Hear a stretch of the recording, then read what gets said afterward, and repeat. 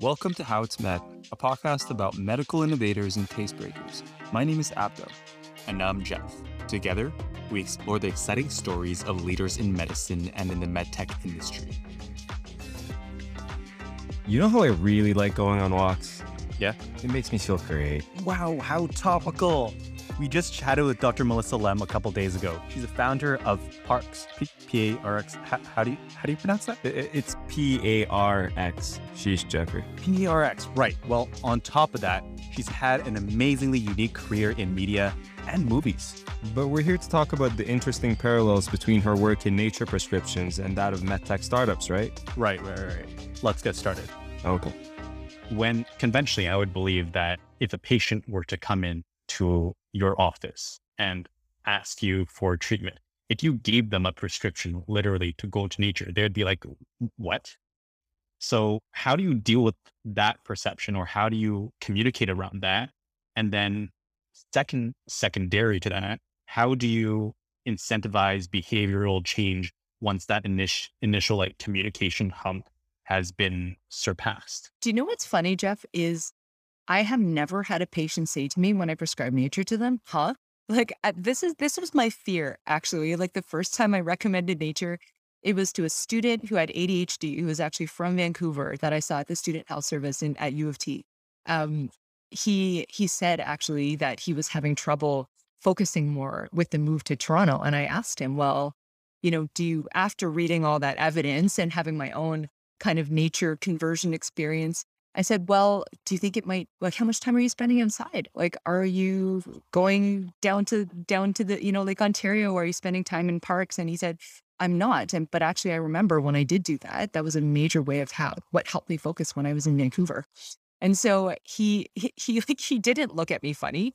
He actually totally understood that on an intuitive level. And so I cannot say that anytime I've prescribed nature to a patient that they've said, they've actually nodded their head and said, you're right. Thank you. I'm going to reintegrate this into my lifestyle.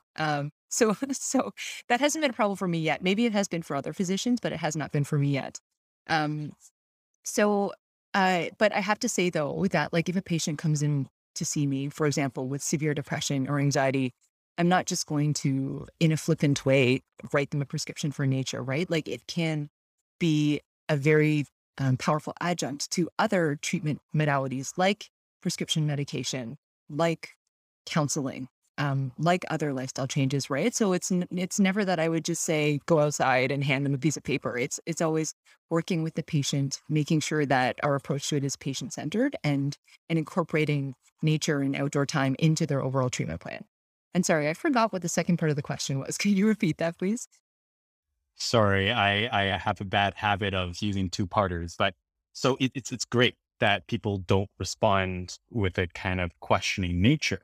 But you mentioned at the end of your previous answer that you're working with some partners in the States to fold in technology, and Facebook is, infamous for this. But how do you hope to incentivize behavioral change so that people will actually adhere to the habit of, I guess, visiting nature to make sure that their health is maintained?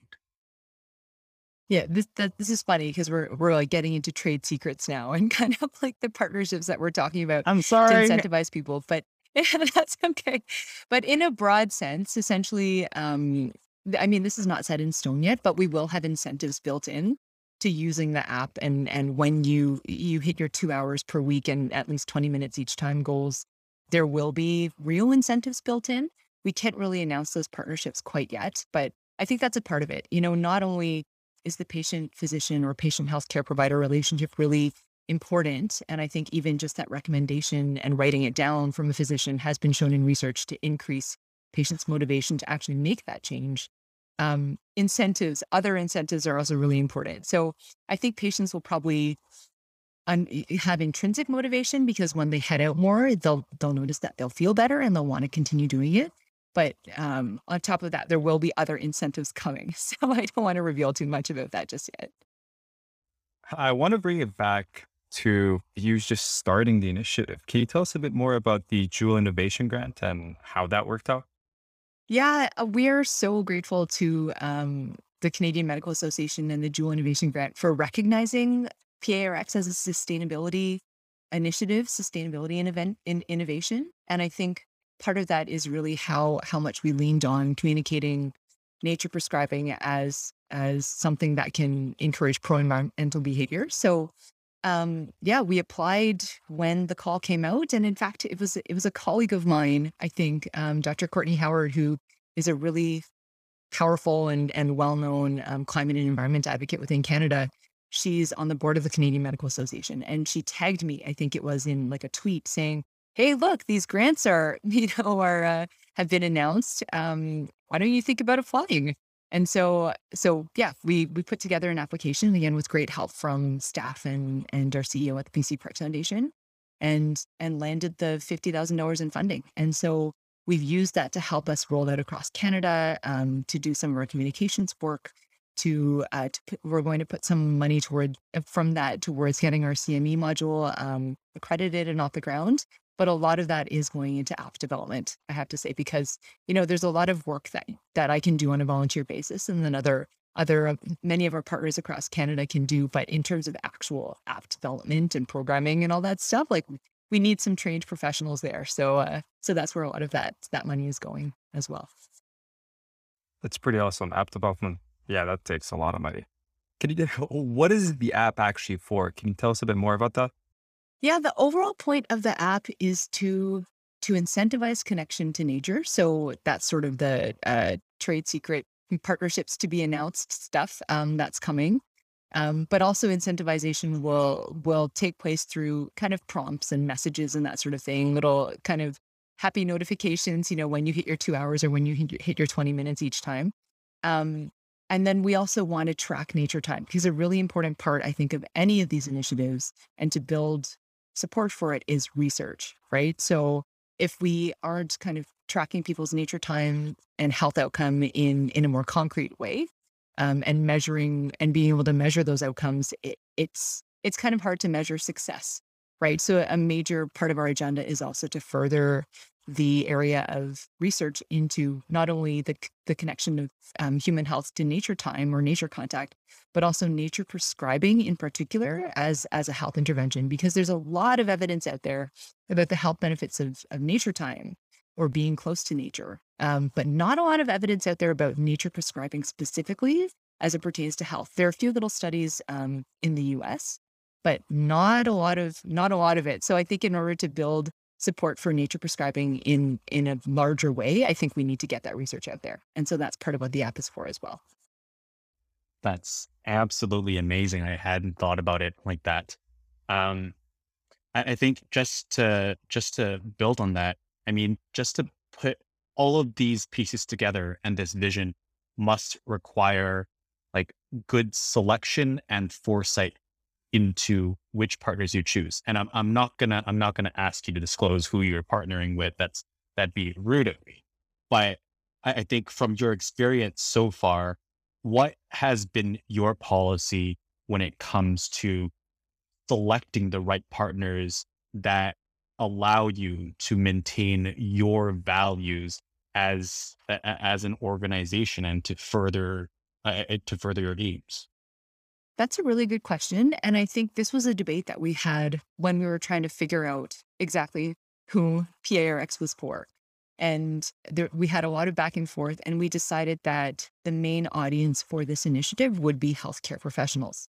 And so we've really looked to partners that would increase our credibility with healthcare professionals. So that would be the major health organizations, like, for example, BC Family Doctors, or the Ontario College of Family Physicians, or Saskatchewan Medical Association. Like, we've really focused on gaining endorsements from major health organizations. And not only that, they also have thousands of members, right? And so we gain endorsements from them. They then share our initiative with their members, and more people sign up.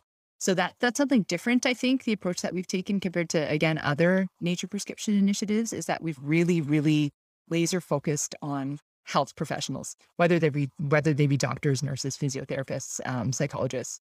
And then for credibility as well, I mean, We've also focused on major provincial and federal parks partners, for example. So, we have an endorsement from BC Parks, which, I mean, the BC Parks Foundation, which is the overall umbrella organization that runs PARX. It's the official charitable partner of BC Parks. So that was not so difficult, but we've been in dialogue with a lot of different provincial parks organizations as well to get their endorsements. And I think that's really important too, as we move forward and start to create programming and events that patients who've been prescribed nature can engage in. I mean, during the pandemic, a lot of what we've been recommending has been going outside with yourself or close friends or family in very small groups, right? We aren't really having these mass outdoor events that we've seen before the pandemic. And so I think as we expand into figuring out what people can actually do, those partnerships with parks organizations and outdoor nature-based organizations will be important as well. So it seems like you're very strategic and selective about it, so that you don't necessarily reach out all the time to everyone who's interested, but you've made sure to, I guess, go to the right channel partners, you could say, those who already serve those who you're trying to target to some extent. That's right. I think, yeah. So I think one question that I do have though is that, not everyone does have access to nature. A lot of, you mentioned this briefly about Toronto, but a lot of cities can be concrete jungles of their own, and concrete jungles don't actually have the same effect as real jungles, I would expect, for a nature prescription. So how do you hope to manage that difficulty to make sure that there's equity and equality when it comes to being able to benefit from the services of PRX? That's something that we think about a lot. And a question that we get a lot is, well, if I live downtown where, there's like a tree basically buried in the sidewalk in front of my home, and that's all the nature on my block, like, how do I get my nature time? And what's really interesting is there is a body of research out there showing that what matters for your well-being is less so, how many different tree species you can see or how many different animals you can see running along the ground or up the trees. What matters is that you feel like you've had a meaningful nature experience. And so part of what we're trying to do is kind of, in a way, redefine for people what nature is, because not everyone is going to have access to a beautiful mountain to climb like I did in Hazelton. Not everyone's going to have a backyard garden, especially obviously in urban locations where land is so valuable. Just knowing, again, changing our concept of what nature is could mean that when you're sitting inside and you fill your indoor area with plants, there's actually research showing that people who have plants indoors, that can improve their mental health and their focus. Just being able to look out your window at the tree outside or a tree outside can also help ground you. So, I mean, I think it's important to change our concept about what nature is. We have these kind of ideas in Canada anyway about nature being the great outdoors. You're in a canoe by yourself in the middle of some lake with loons calling. Like that's not accessible to everyone. And so having that idea that you can find nature where you are, no matter where you are in some way, is a powerful one. That said, there is definitely research out there showing that if in areas of higher biodiversity, especially, for example, if you can hear more bird song, or if you can see more different species, sometimes that can translate to better health outcomes, like better mental health outcomes in particular.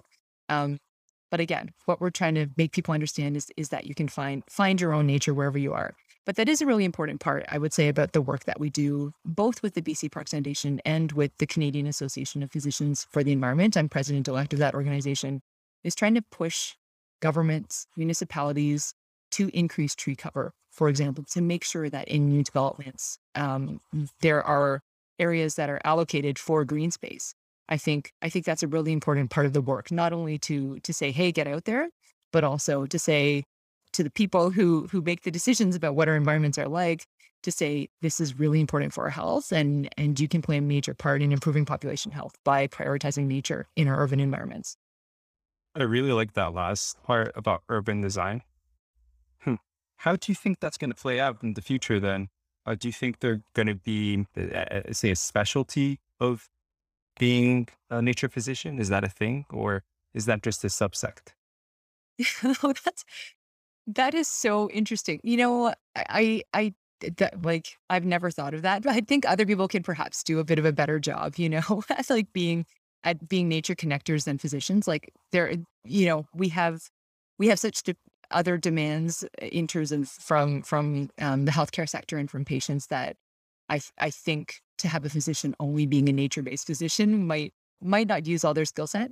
That said, I do know of several physicians and other healthcare professionals who have done official training to be nature and forest therapy guides.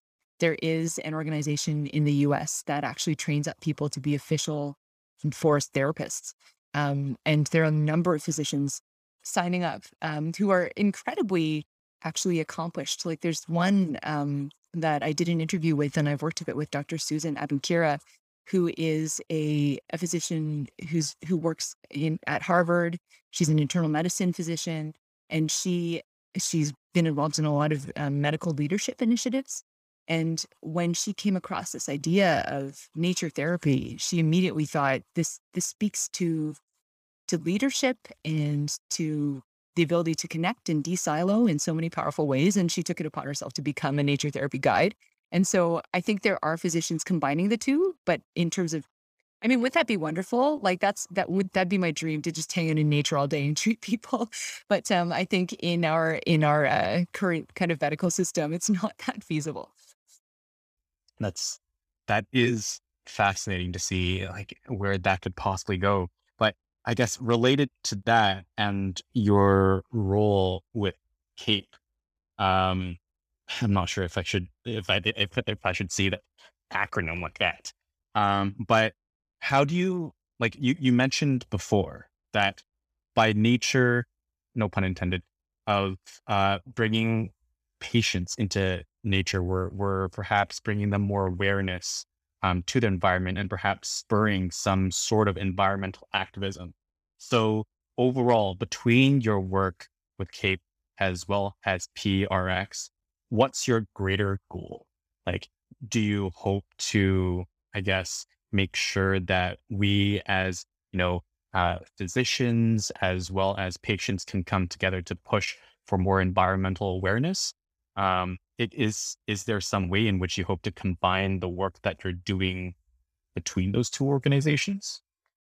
Yeah, that's a great question. And Jeff, by the way, I love the puns. Keep going with the puns.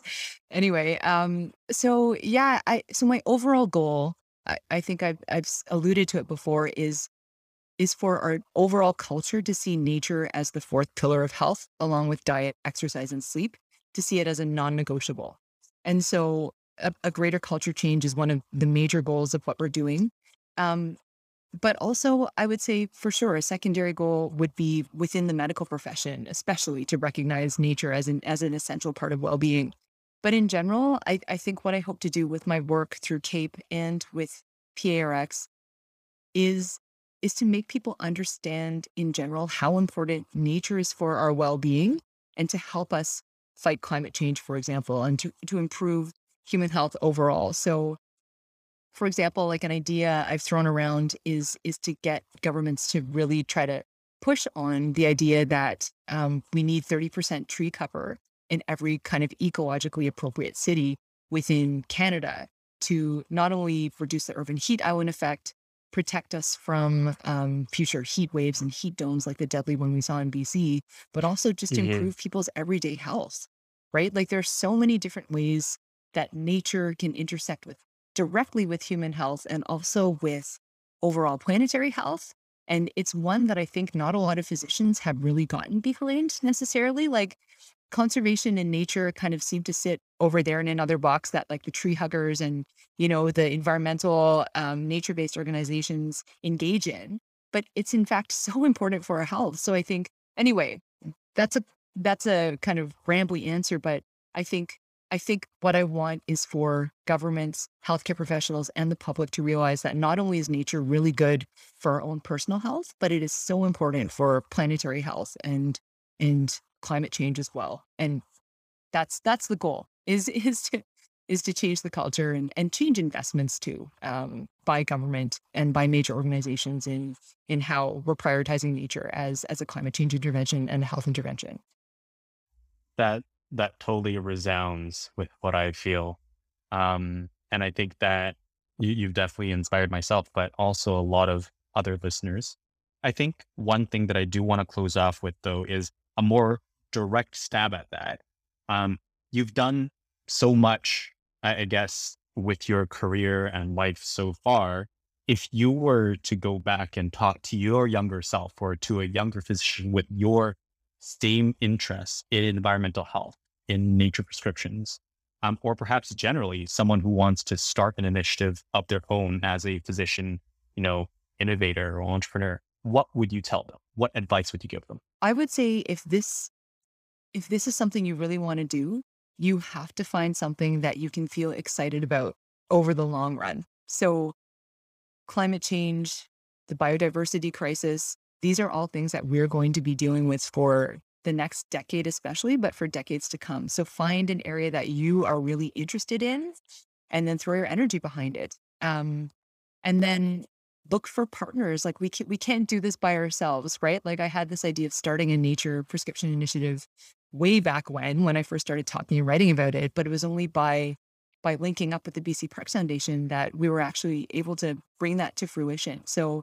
building your tribe, knowing what you're really passionate about, educating yourself in that field, and then thinking, is this something that I could see myself doing for the next 10 years, 20 years, 30 years? I think that's really important. And I think what I'm doing right now, I mean, from that initial kernel of an idea that I had, it was over a decade ago now, thinking I want to connect people to nature, to today when PARX is launched across the country. It's so great to see, and it's so gratifying. And all those all-nighters and all those long hours and all that time, I think is worth it, because I think we really are catalyzing a powerful movement, a powerful change right now. And I'm really looking forward to seeing how this grows. Thank you for listening to this episode of How It's Med. If you liked what you heard, please download and rate our episodes on whatever platform you listen on. Also, if you have any feedback on what you just heard, we'd love to hear it wherever you listen to or on our website, howitsmed.com. That way we can create better content that suits you. Till next time, bye-bye.